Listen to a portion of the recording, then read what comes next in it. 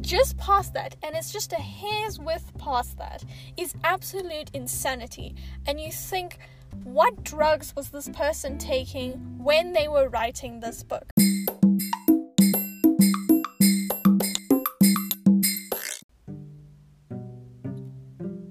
Hello everyone, welcome to Spill It. It's your host, Senthil. If you're new here, welcome again. I hope that you will enjoy this episode of reviewing all the books that I've read during the month of August. And I hope that you've had a great month in between now and the previous podcast episode that I released. Before we get into this month's theme, I just want to spread some really devastating news. I have been doing the math recently. Not that I haven't been doing math every single day while studying, because maths is a requirement of my course, unfortunately. But I realized that since I'm reading 4 books a month, which is kind of my quota for the month, it is what you're going to expect up until I have more time to read and increase that monthly quota. But doing that 4 books a month means that I read about 48 books a year. Now we're going to round off that number to 50 books a year if we are being very hopeful, which I hope to do. Then according to that number, it will take me 20 years to read 1,000 books. 20 years. I will be like 40 years old, roughly. That's just an average.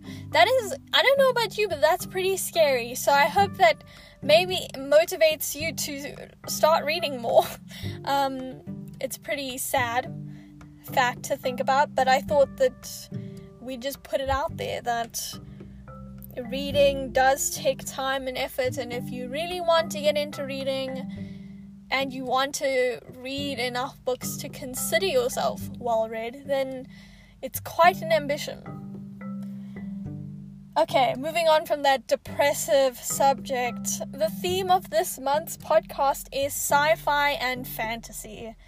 I do enjoy sci-fi and fantasy, especially with the books that I've recently been reading. I'm so excited to be doing this episode.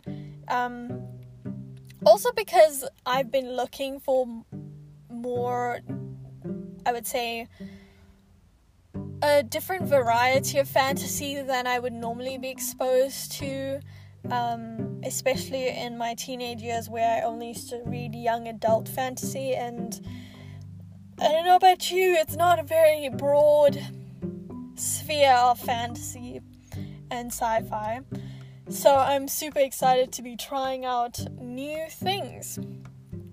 Sci-fi and fantasy is also a great way to look at what type of world building you like. Do you like soft world building where it's only certain elements of fantasy and sci-fi that come into the world, and it's mostly on the world we have today, or a period sci-fi, so it's part sci-fi from a period before now?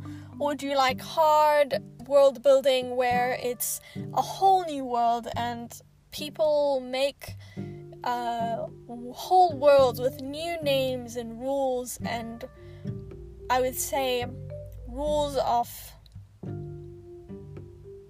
physics and science and fundamental principles that where people can totally just scrape the ideas of what the universe is and create something new. So that's one of the interesting things that we can look out for when reading sci-fi and fantasy. And without further ado, let's get into the books that I've read this month. For those of you who enjoy cleverly thought out crimes, robberies, heists, for those of you who like con artists, then I have the book that you have been dreaming of. And that book is The Lies of Locke Lamora by Scott Lynch. How do I put this book into words? Basically, it's like a really funny, witty, elaborate crime, where this group called the Gentlemen Bastards, led by this man called Locke Lamora, steal from the very rich and keep the money for themselves. So basically they're just thieves. But the way that they steal is set out these elaborate plots with disguises and many characters, and it takes years of planning for them to commit a robbery. And this happens in this city called Camorr, and it's entirely made up. This is a very hard cut world building book. There are many new words and names. I'll get back to that later. And in this world, in the city, it is run in a way where the thieves are kind of collaborating with the nobility to keep this balance of peace. And on the criminal side, the highest order, the highest authority on the criminal side is Kappa Barvasi, I think. And he's like the head macho of the criminal underworld. Not even underworld, more like parallel world. Because everyone knows about the criminal activity that goes on in Camorr. And what happens in the book is that another character shows up called the Grey King, and he is trying to almost get to Kappa Barvasi and take over, and kind of show his power. And at the same time, the Gentlemen Bastards and Locke Lamora are trying to pull off this heist that they've been planning for 4 years. And so this entire book follows the story of the heist and what happens with the Grey King and Kappa Barvasi. The characters are funny, witty, entertaining, especially as thieves and as bastards, because they are definitely not nice people, I would say so. They are thieves, and they're very good at what they do, and that is being thieves and being bastards, I would say. And the world building is very intense. That's one of the reasons that I decided to give it 4 out of 5 stars, because there were points in the novel where I thought it was almost excessive, where there are just these endless descriptions of places that don't really have a place in the story. I don't know if they have a place maybe in the second book, because it is a series. But I felt like there was a lot of stuff in the book that could be left out and still be as entertaining and fun as the other 80% of the novel without all of those weighty descriptions. And because the person, Scott Lynch, literally named every single place in the city and put so much work in it, I kind of felt like they wanted to put all of the information in the book where it wasn't really necessary to the plot. There are points where it is necessary, but not to the point where I'm reading just a paragraph of places and names that I've never heard of before, and it's really hard to remember, and it kind of is almost jarring and takes you out of the narrative of the story. There are many twists and turns, which is why I said it's really good for people who enjoy elaborate con artist stuff, people who enjoy crimes, where criminals pull off these really cool heists. It's just amazingly funny and interesting because they do like reveals along the journey of the story of how the plot twists and turns, and also how well thought out the actual heist that Locke Lamora is trying to pull off is. One thing that I did find really funny is that in the book they use the word savvy, and if you've ever watched Pirates of the Caribbean, the movies, then every time they said the word savvy, all I could see was Captain Jack Sparrow in Pirates of the Caribbean with his weird, funny walk and accent and hand gestures. It was just really, every time the word came up, I was just thrown back into watching those movies. If you haven't watched Pirates of the Caribbean, this isn't a movie recommendation show, but you should definitely watch the first 3 movies because they're really funny and good. So on top of my book review, I've decided to start reading the first sentence of the novel that I'm reviewing, just to give you guys a taste of the writing style, the author's tone and voice, just so you guys can understand what the novel kind of feels like reading. I heard a YouTuber do this before, and I thought it was super helpful when deciding what book to read. So I'm just going to read one sentence from The Lies of Locke Lamora, the first sentence. At the height of the long, wet summer of the 77th year of Sendovani, the thief-maker of Camor paid a sudden and unannounced visit to the eyeless priest at the temple of Perilandro, desperately hoping to sell him the Lamora boy. The next book that I read this month is The Caves of Steel by Isaac Asimov. I have read Asimov's work before. I read I, Robot recently, very recently, I think 2 months ago. I loved it. Absolutely adored it. It is one of the best sci-fis that I've ever read in my entire life. And so I was really encouraged to pick up his detective series, which starts with The Caves of Steel. The Caves of Steel is set in a time in Earth's history. It's set optimistically on the fact that we haven't died of global warming yet, which I doubt we'll be able to get past. I don't know if I'm being pessimistic about that, but it is what it is. And in this future of Earth and humanity, we've colonized the solar system, and people called spacers, which are basically the colonists of the outer worlds that is not Earth, like Mars, Saturn, Jupiter. They are called spacers. So people who live on worlds that aren't Earth are called spacers. And there is a spacer colony on Earth.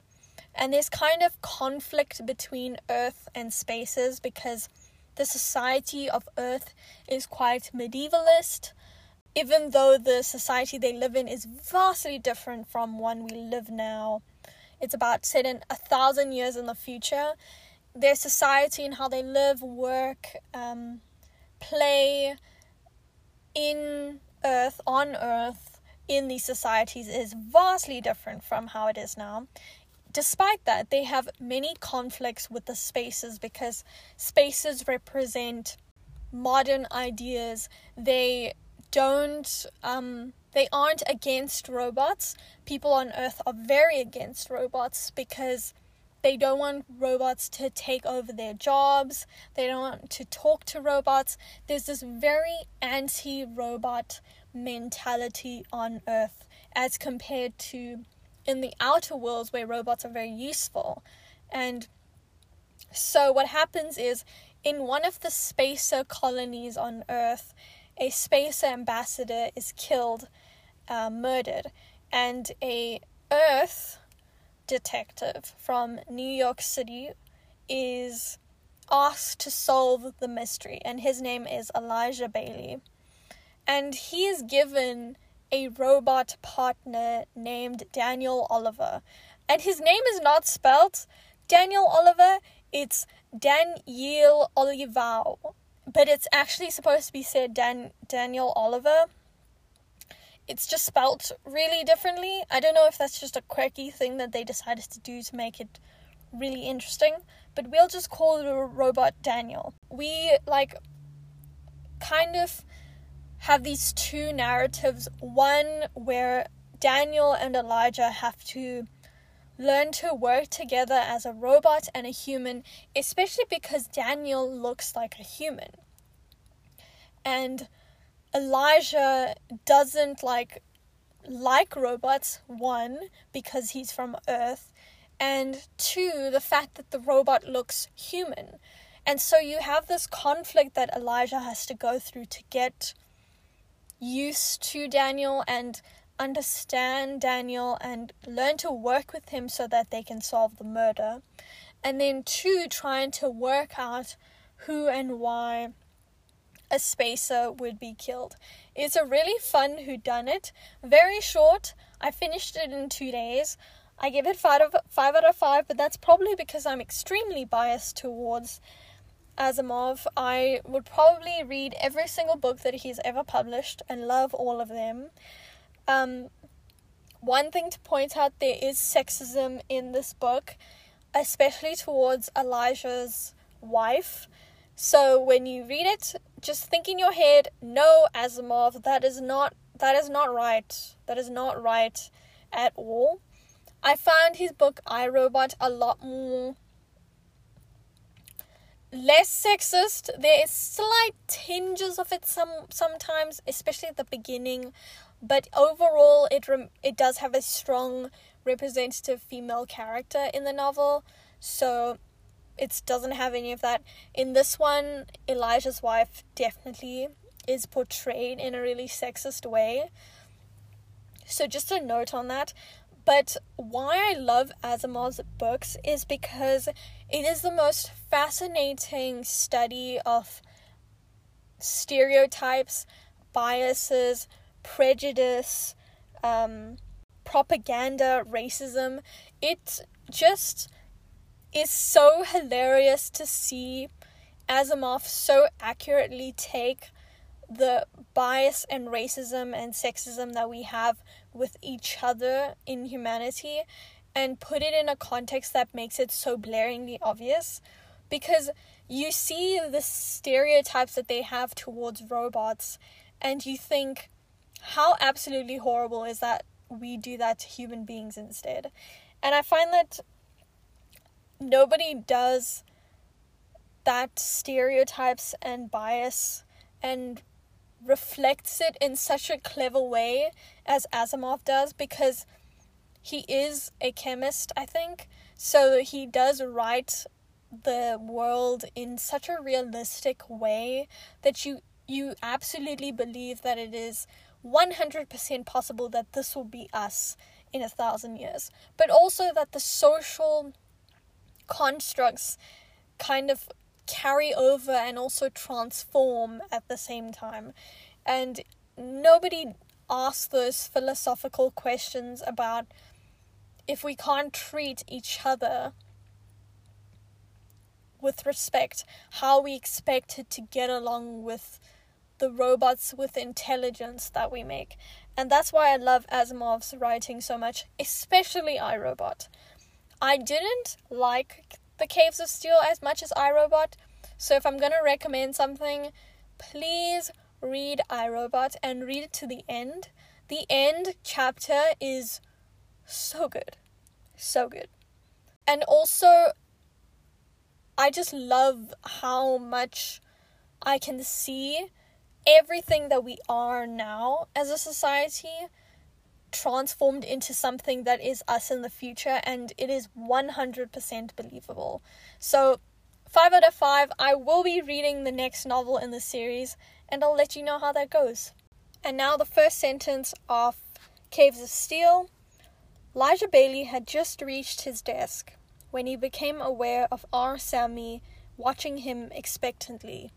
Before I move on to the third book that I read this month, I just wanted to clarify two things. The first is that Isaac Asimov wanted to write Caves of Steel, and many of the sci-fi books that he has produced in response to the backlash of automation and technology at the time that people seemed to villainize or think as evil because they were taking jobs, they were advancing the world forward, and new things can be quite scary. And so to battle this fear rising up in the general population and kind of show people what technology could and is, rather than what we try and think it to be. And so in response, he wrote all of these novels as a way to show people that what we understand of robotics and artificial intelligence is not really based on what it is, but rather our fears of what it is doing and kind of pushing us out of our comfort zones. So when I make the analogy of Asimov's discussions on robotic and human relationships in terms of artificial intelligence, it is purely speculative. If he did intentionally do that, then it's brilliant, but it's more of my take on how this book can be interpreted in so many different ways beyond artificial intelligence and our relations with one another and discrimination and bias. Then two, in terms of sexism in books, it's really quite difficult to discuss as a topic because I've noticed as I read more classics, more literature by men in the, I would say, earlier than, I'd say, 2000s, it's predominantly clear that there is this portrayal of women and this idea of women that men like to portray. And when I say sexism in books, I bring it to the attention of people reading the books when it isn't something where the author is trying to dissect. The author is not, I would say, not trying to justify why it is wrong, where the author just puts it in there for a reason I know is not to the benefit of those reading to know that sexism is bad. So if you think about sexism, it's more in books, it's more about like the male gaze. Things like, oh, she did this because she's a woman. But it's written in a way where you know that this is not coming from a person who thinks that women are equals or is wanting to portray this opinion as wrong, or is just, I would say there are certain points in a novel where you can tell that the author is setting up the story in such a way as to prove these people wrong, even if it isn't direct, or even if it isn't something that's immediately called out. It's more of a thing where you subtly know that this person intentionally put something in a book that is, I would say, racist, sexist, misogynistic, homophobic. You know that the way that the novel is set out is to discourage this, or they are aware of what they're putting in the book and they use it in a way that seems like they know that the thing that they are saying is wrong and not justifiable. Whereas if you read these novels by especially classic male authors, you can tell that they just put it in there because they think that that's just the right way to do things, and it is never called out, it is never thought of as wrong, and it is never spoken about, or there is no connotations around the words and around the passage and the piece that indicate that what they are saying is wrong. And that's that kind of almost intuition or second sense in a novel. When you read it, you're like, this person intentionally did this because of their previous bias and previous prejudice and racism, sexism, misogyny, and you know that they have done that. And in those books, you're like, that is wrong. And you have to kind of internalize that when you read, because even if you love a book, even if I love Isaac Asimov's writing and novels, I know what he says in his novels are sexist. And when I read it, I should be proactive in telling people when I think that he is being sexist, and not trying to discuss sexism and bring sexism to light in his novels. And so when you have that feeling about an author where you think this person's being sexist, and not in a way that I know is trying to be progressive about it, or trying to discourage it, or kind of contain it in such a way that the reader kind of subtly gets that this is not right, then you must listen to your intuition, because most of the time you are right, unfortunately. And the more I read classic authors, the more that these things are going to come up and be brought to my attention. And it's important to be made aware that these books were written in a time where it is unacceptable. But also that there are novels nowadays that still happens, where specifically a male author or protagonist is kind of using this platform to kind of, I don't know, fill out some fantasy of themselves. So guys, just be careful about that, because so many times while I've been reading, that has been brought to my attention. And the more I read nowadays in my novels, the more prominent it becomes, especially as I read more female authors and very progressive, intelligent female authors who just know how to write a book. And then you just think, so many times I've seen this portrayed by a man and I felt uncomfortable. Now I know why I felt uncomfortable. So, moving on from that little footnote in this podcast, is my next book, which is Good Omens by Terry Pratchett and Neil Gaiman. This book follows the story of Armageddon. And it follows the story of this angel named Aziraphale and this demon named Crowley, who have been alive and on Earth for as long as humans have existed. And they've grown really comfortable in their lives alongside humans and with each other, one could say.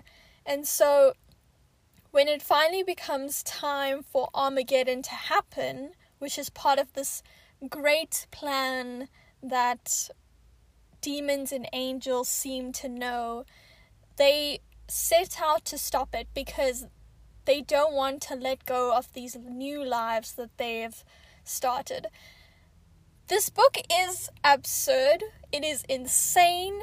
It is basically two guys who got drunk and were like, let's just do this. If we're going to write a book, let's make it wild. I wouldn't say that it's insane. I wouldn't say it's like absolutely insanity incarnated into a book. I have read books like that. Actually, I've read one book like that, and it has scarred me for life. There is a spectrum, I would say, of books on the insanity scale. At the bottom of the book scale, you have really just normal books. Books everyone reads. Normal books. Then you move up a little and you have a little bit more strange, whimsical books that push the boundaries of maybe genres, pushes the boundaries of narrators, characters, all of that, blah, blah, blah. Then you have a little bit further, which is it's marginally confusing and kind of you question the author's sanity while reading it, and you wonder, is this person okay? Then just past that, and it's just a hair's width past that, is absolute insanity. And you think, what drugs was this person taking when they were writing this book? There is one book that I've read like that, and it is Star Island by Carl Hiaasen. And I love this guy. He has written some of my favorite young adult novels like Holes, Hoot, what else is it? They're all named weird things. And he's great. But then he wrote this novel, and oh my gosh, I was like, what is going on? Is he okay? Thank goodness you stopped writing like this. I cannot read this anymore. And I still own that book. And I have a sense that I might just go and throw it in the pool and then burn it. Actually, I would prefer to incinerate it. But we can't do that. It is now shoved in the corner of my bookshelf. And so I would say Good Omens is that good kind of crazy, if there is something like that, where it's just below the line of crazy, where you kind of explore the idea of what books can be and what literature is, and why we set all these weird rules about what a novel can and can't be. The only problem I had with this book is because I watched the TV series Good Omens before I read the novel. So they're actually really, really similar in my mind. But if you read the book or watch the show, it isn't any different. There's just some extra funny things that happen in the book that are really entertaining that I would have liked to have seen come up in the TV show. But overall, I think it's got a healthy dose of absurdity, humor, wit, stupidity. To be honest, there is some stupidity in it. There's nothing wrong with that. And I just enjoy the way that the authors kind of just, they were like, screw it. Let's just write what we want to write. Let's just write what we want to see in the world. It is really funny. I think it's quite refreshing for someone who generally reads pretty reflective, slow, like somber, like emo, I would say, books, because it kind of is like, don't take yourself too seriously. One point I have to say is that it does have a lot of biblical themes, biblical stories, passages from the Bible, and Christianity and themes from Christianity, and kind of takes its liberty with it. So if you are very strongly religious, I don't know how you would feel about this book, but it does have very important themes that I think that it also expressed at the same time, while kind of taking biblical ideas and kind of going with it. So I gave it 4 out of 5, and that is totally because I was bored, because I had read it before, not because of the actual novel itself. The actual novel, I think, is probably a 5 out of 5, but it also depends on your opinion, because if you want a novel that's going to treat itself seriously, then this is not the book for you. But it is very intelligently put together. It's not this sort of crazy where you think this author just wanted to be unique, or these authors just wanted to be unique and throw some things together that were just insane, like Star Island. But it's very well thought out. The wit is very well thought out. So I would give it a 5 out of 5 objectively. I gave it a 4 out of 5 because I was kind of bored. Then to read a passage from the book, I think I chose one specific for this one because I don't think that the first sentence is going to do justice to how kind of weird this book is. So I'm just going to read a piece of the novel because I feel like you'll understand what I mean after I read it. Okay. Most of the members of the convent were old-fashioned Satanists, like their parents and grandparents before them. They'd been brought up in it and weren't, when you got right down to it, particularly evil. Human beings mostly aren't. They just get carried away by the new ideas, like dressing up in jackboots and shooting people, or dressing up in white sheets and lynching people, or dressing up in tie-dye jeans and playing guitars at people. Do you get what I'm saying? Do you understand now? Because I clearly do, from reading that passage. It is very early in the book, so don't worry about spoilers. You get what I'm saying now? Yep, I think we all get it. What I meant by absurd. Okay, moving on. And the final book that I've read in the month of August is the sequel to Scythe, called Thunderhead by Neal Shusterman. So, the story is set in this futuristic society, I would say, where people cannot die. So you can jump off a building, jump in front of a car, and you would be utterly decimated, but you can't actually die because people have the technology to bring you back to life. And then there's also this artificial intelligence, I would say, that controls the entire world, called the Thunderhead. And the Thunderhead controls all aspects of your life, as well as if you decide to jump off a building, they'll scrape you off the floor and take you to what's called a revival center, or they'll control how you find things on the internet or how you get to places, and it's almost this autonomous brain thinking for you and doing everything for humanity, and kind of really shaved off the inconsistencies, like things don't not work in the society, things don't break down because within 2 seconds the Thunderhead has already seen the problem and has sent robots out to fix it. And there's also this pervasiveness of the Thunderhead in terms of privacy. There's no conversation that they can't hear, no discussion they can't intercept, and there's almost nothing you can hide from the Thunderhead. Except before the Thunderhead decided to go online, there was a small group called the Scythes, and the Scythes would be totally separate from the Thunderhead. The Thunderhead cannot interfere in Scythe's business. They cannot control Scythes. Scythes are totally governed like humanity nowadays, and the Thunderhead is banned and was programmed to never interfere in their business, and that is kind of a law that it cannot break.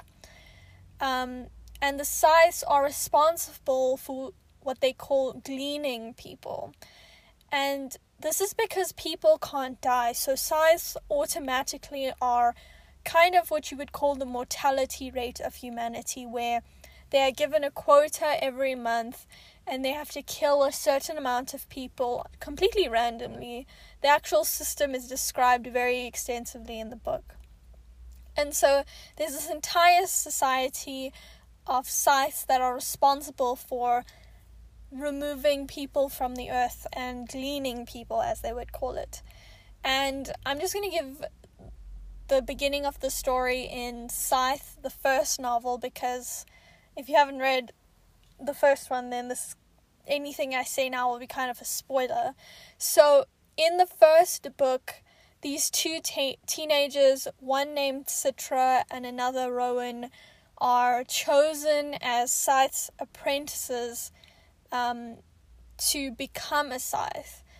And it kind of follows the story of them entering the Scythe, I would say, I wouldn't call it a community because it's not a community, the Scythe Council and all of that, and how they got involved in it. But there's this underlying tension in the Scythe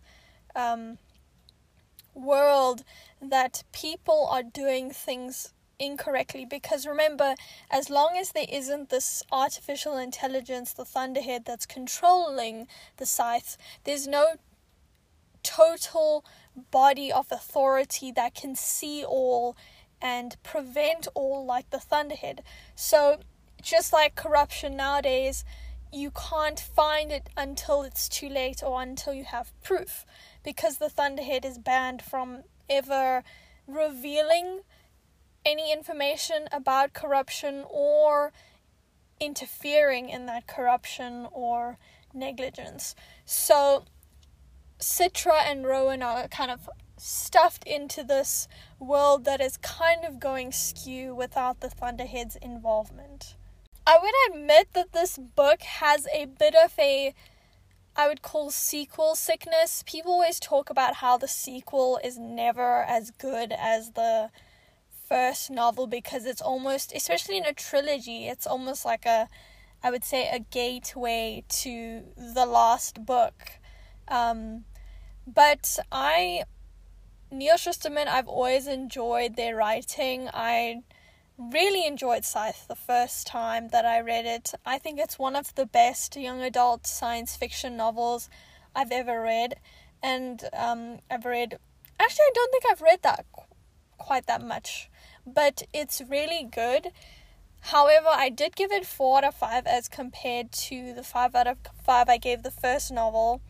And I think that's partially because when I read Scythe the first time, it was together with I, Robot by Isaac Asimov. And so I had these two books kind of, I would say, complementing each other really well. And because of the concept of a total authoritarian body being represented in both, the lines blurred when I read both of them. So I don't know if I would read Scythe again and say that it was a 5 out of 5 because of how much I loved iRobot.